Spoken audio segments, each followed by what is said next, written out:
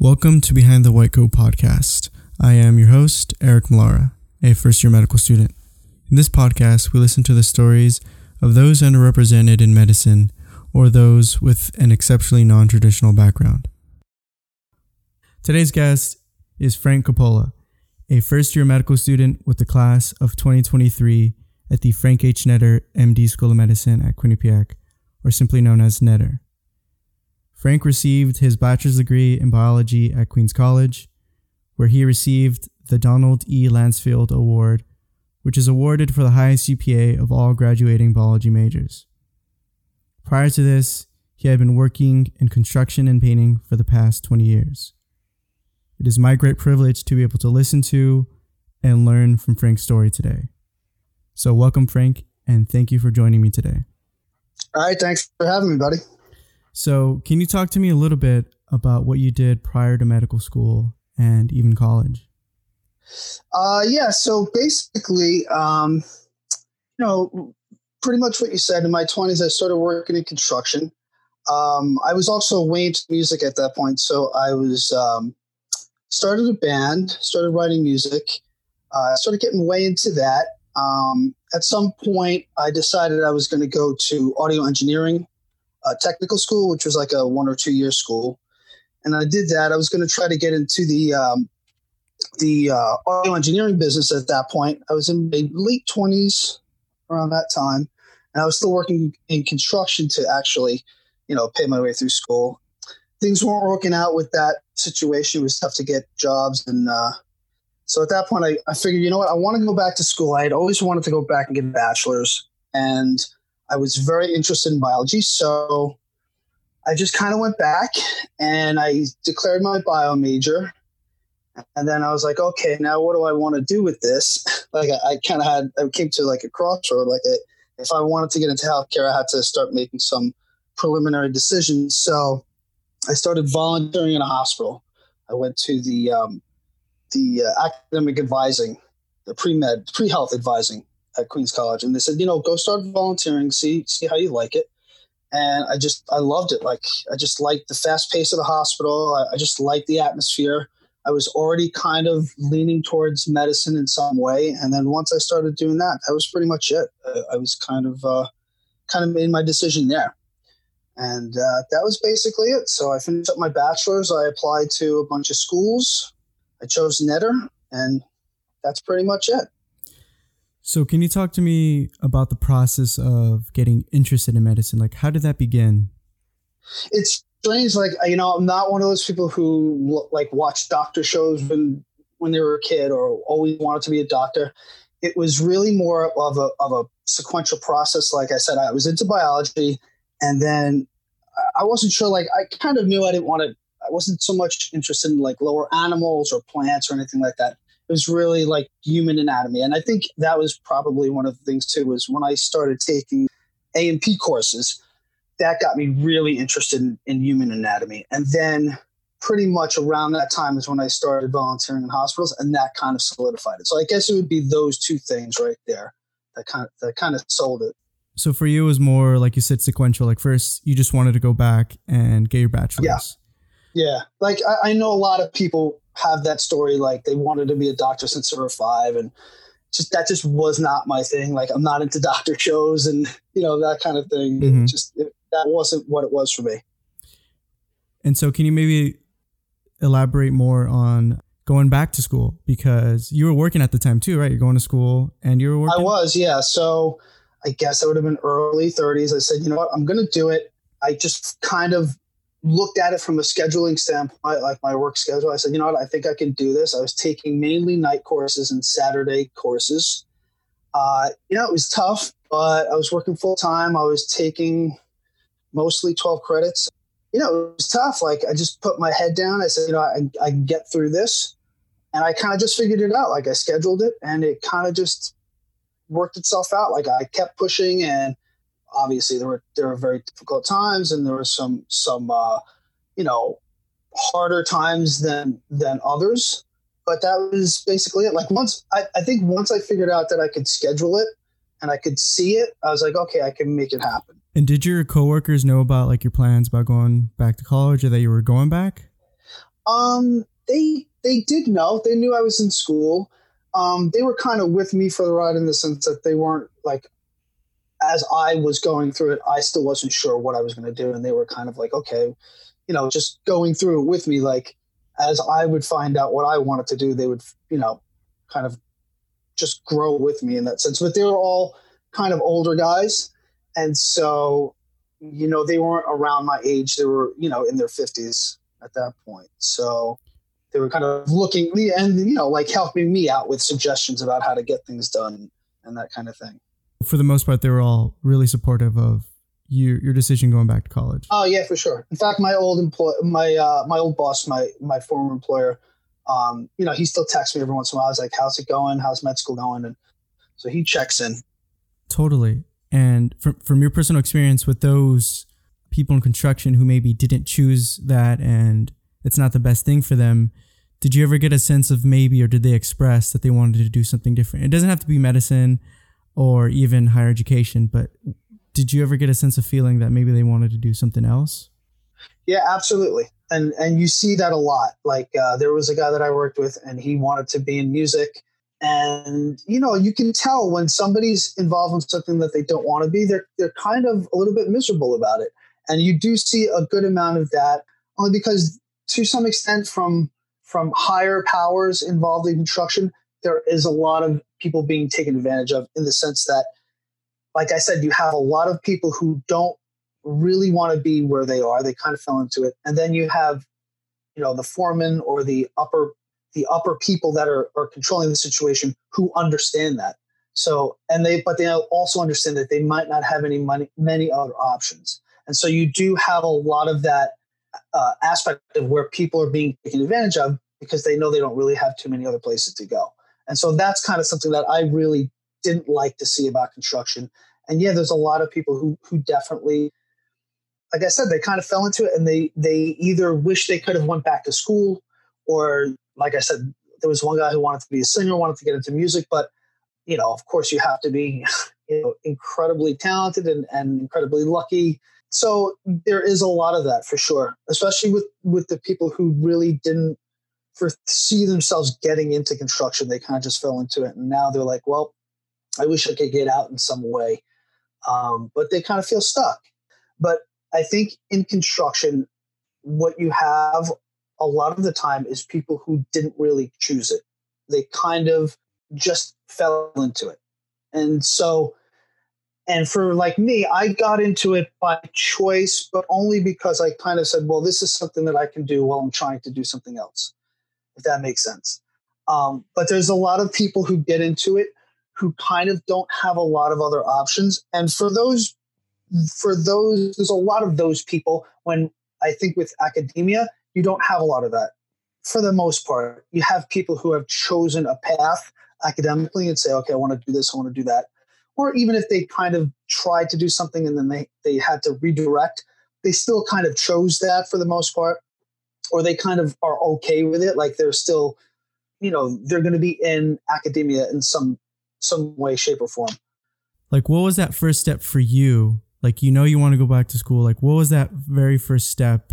And what's something that maybe people who were in your situation could do if they want to go on and do something else, but they feel stuck, they feel trapped? So the first step, I think, is knowing that you want to go back and that you're willing to, if you're going to work while you go to school, you're going to be working hard. Like, so I think the first step is saying to yourself, I'm okay with that. Like, if you're like, oh, I don't know, that sounds like a lot of work. I mean, if you can sit down and say, okay, I'm going to go to work from whatever in the morning to 4 in the afternoon, and then I'm going to go to school, and then I'm going to study. You have to kind of calculate, I'm going to be doing this for a large chunk of my time, and there's going to be a lot of sacrifices. That's the first step to realizing it's going to be an enormous amount of work, depending on how long you're going to go to school for. So, but from a logistics standpoint, I think the first step is finding a situation that works, that a school that's close, a school that has programs that you want to get involved in. And then I think the biggest aspect for me was basically how can I actually logistically get it done, which is scheduling. And so it's kind of like, okay, I want to to get this kind of degree. What are the courses I need? You get a list of the courses, then you say, okay, if I'm going to continue to work and go to school, this is the times I can work. These are the classes they offer. Can I make it happen? What are some benefits or like life lessons you learned from your construction that you found really useful in an academic setting, whether it's college or even medical school? So in construction, there is a decent amount of teamwork, but there's also a lot of individual work, and you are expected to take care of yourself and take care of your own work. And so in academia, there is a lot of group work, but you have to understand that if you want to get something done, you're going to have to do it yourself. You're going to have to take responsibility. I've learned an enormous amount of responsibility from that standpoint of handling what I have to do, my responsibility. And if you're part of a team, you better make sure that you have your responsibility done, because on a construction site, people will call you out. And, it is different than an academia setting, like depending on, and this is true, depending on who's on the job and the type of personalities you're dealing with, it could come to like a physical situation. So, and I've seen that happen where somebody thought somebody wasn't pulling their weight, or even worse, getting fired, to be perfectly honest. Like, I mean, a fight is a fight. Getting fired and not being able to make money is worse. So, and I think there's an aspect of that too, like in construction, or I mean, basically any kind of job, you don't pull your own weight, enough times, maybe once or twice to get away with it. You don't pull your weight enough times, that's it. So, I mean, that was a very big thing for me to learn. You got to look out for what you have to do. Like, you have to look out for your responsibilities and make sure you get them done. There's also an aspect of construction where, I don't know, 75% of the times the way something is supposed to work out, a plan that you have doesn't. And that happens a lot in construction because depending on your employer or the construction site, you don't have this material, you don't have that material, it's on its way, they didn't order it. You know what I mean? So you'll go to complete a task, you're like, oh, okay, we don't have this, we don't have that today. How are we going to make this work? There's a lot of figuring things out. It's like this kind of unspoken phrase, like get it done, figure it out.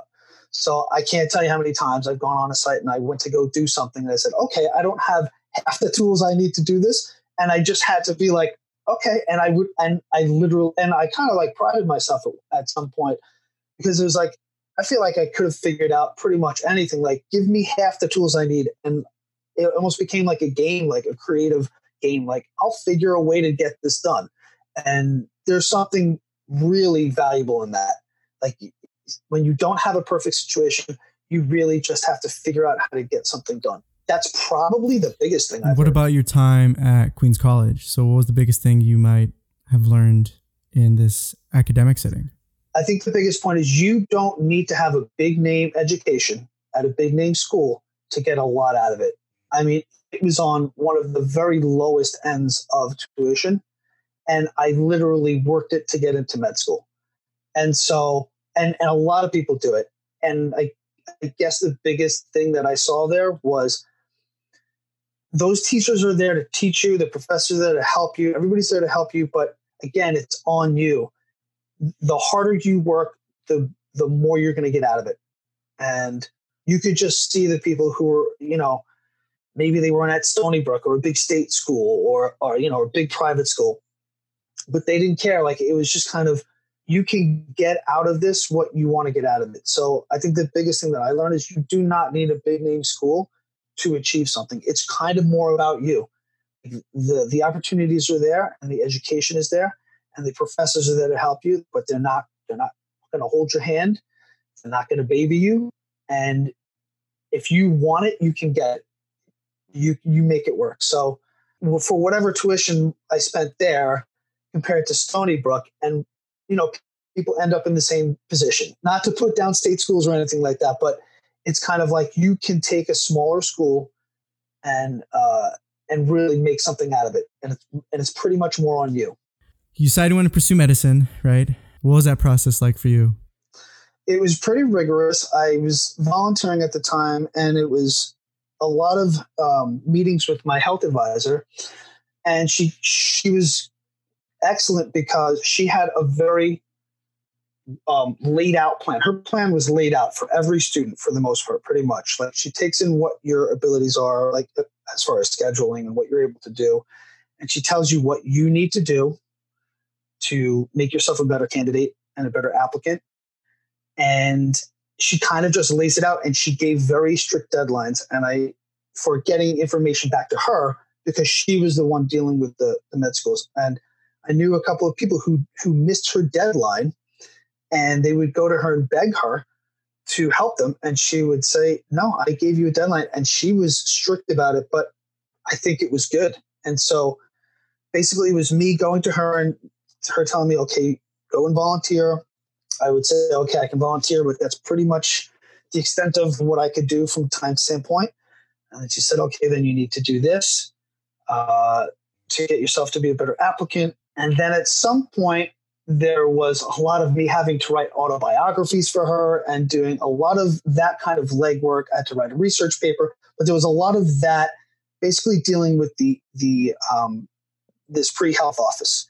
But she made it very easy in the sense that once I got everything together with her, she created my package. She sent it out to med schools. I did my own research about med schools. You know, she helped me, obviously, of course.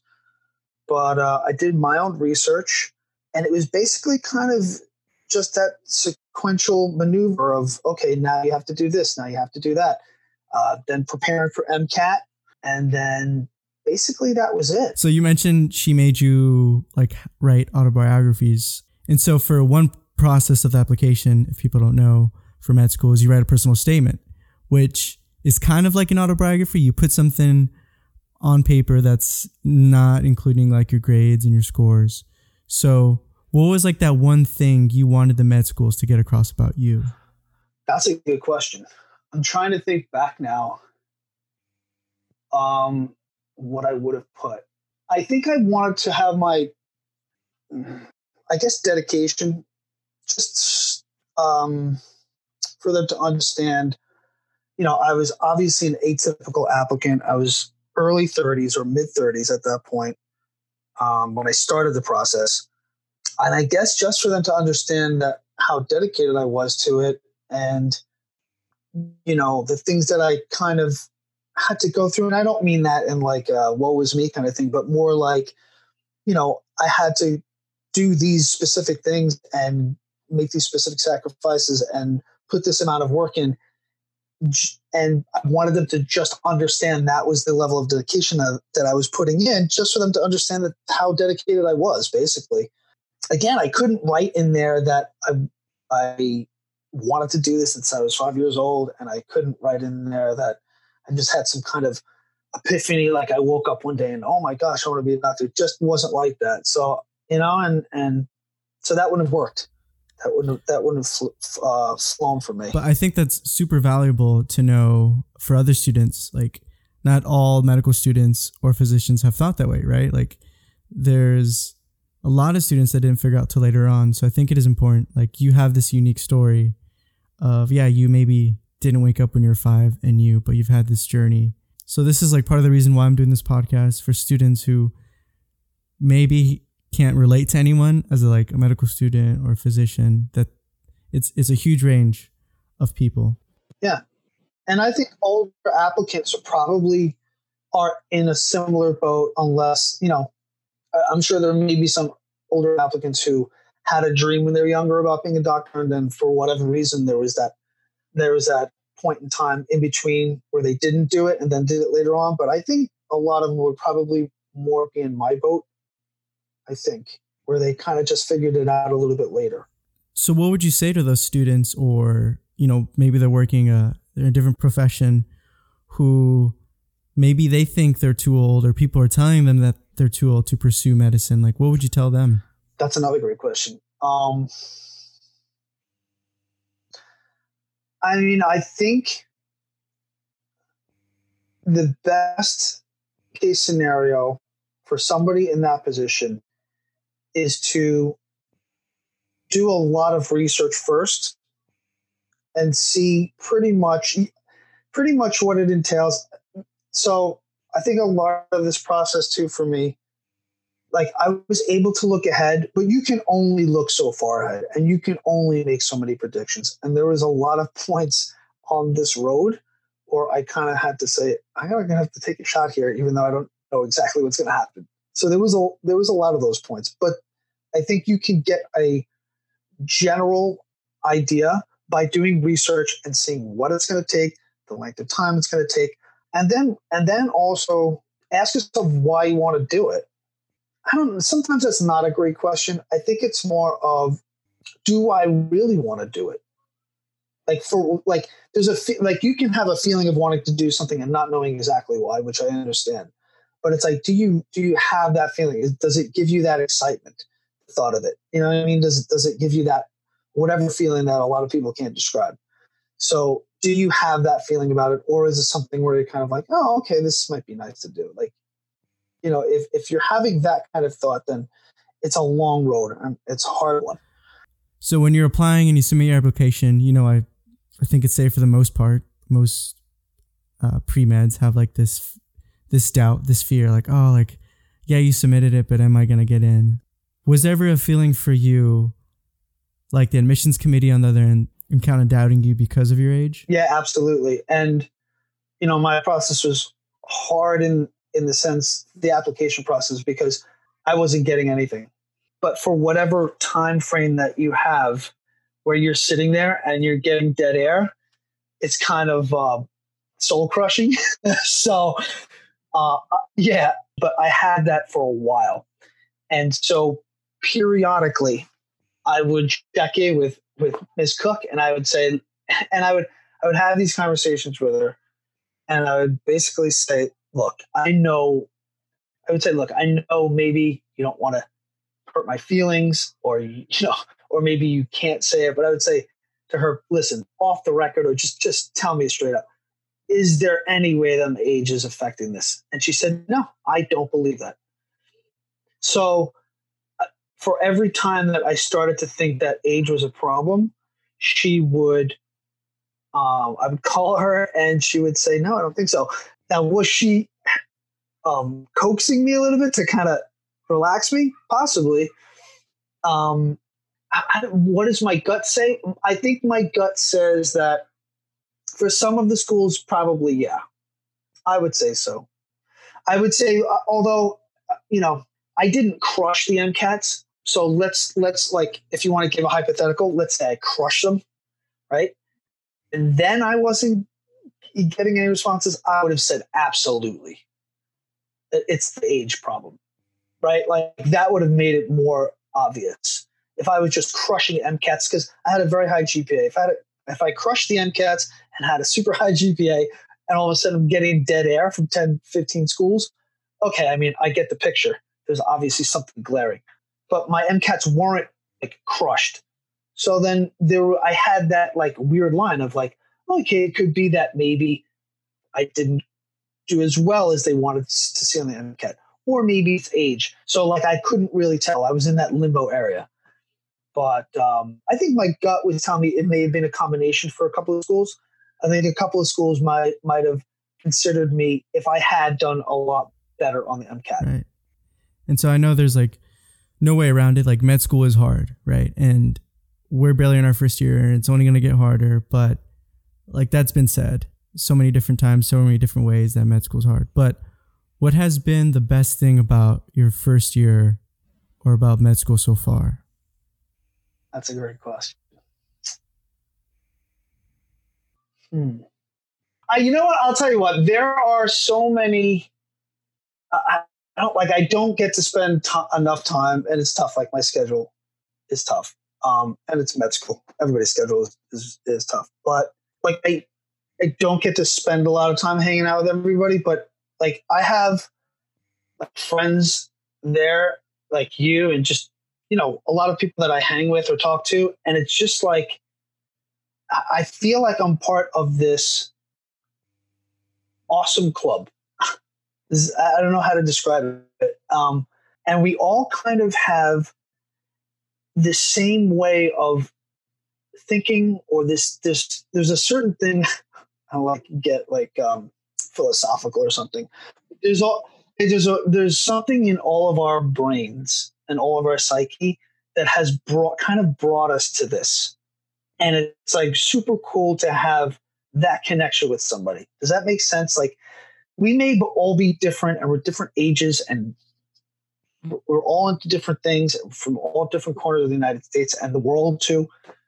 But we all kind of have this one thing that like made us do this. You know what I mean? Like, made us want to do it. Like, there may be like a little bit of twinge of craziness in there. Like, I don't know how many people would put themselves through it, but there's just something about that that's super cool. Like, we all have this one thing that kind of binds us, no matter how different we are. And like, you can feel it. Like, even people that I don't know that well or hang out with, like, I can just feel it between us. So, I mean, now I think that's probably the coolest thing. Well, awesome. I think we'll end it on that. Any final thoughts? If I'm going to say anything to older applicants, it's you having to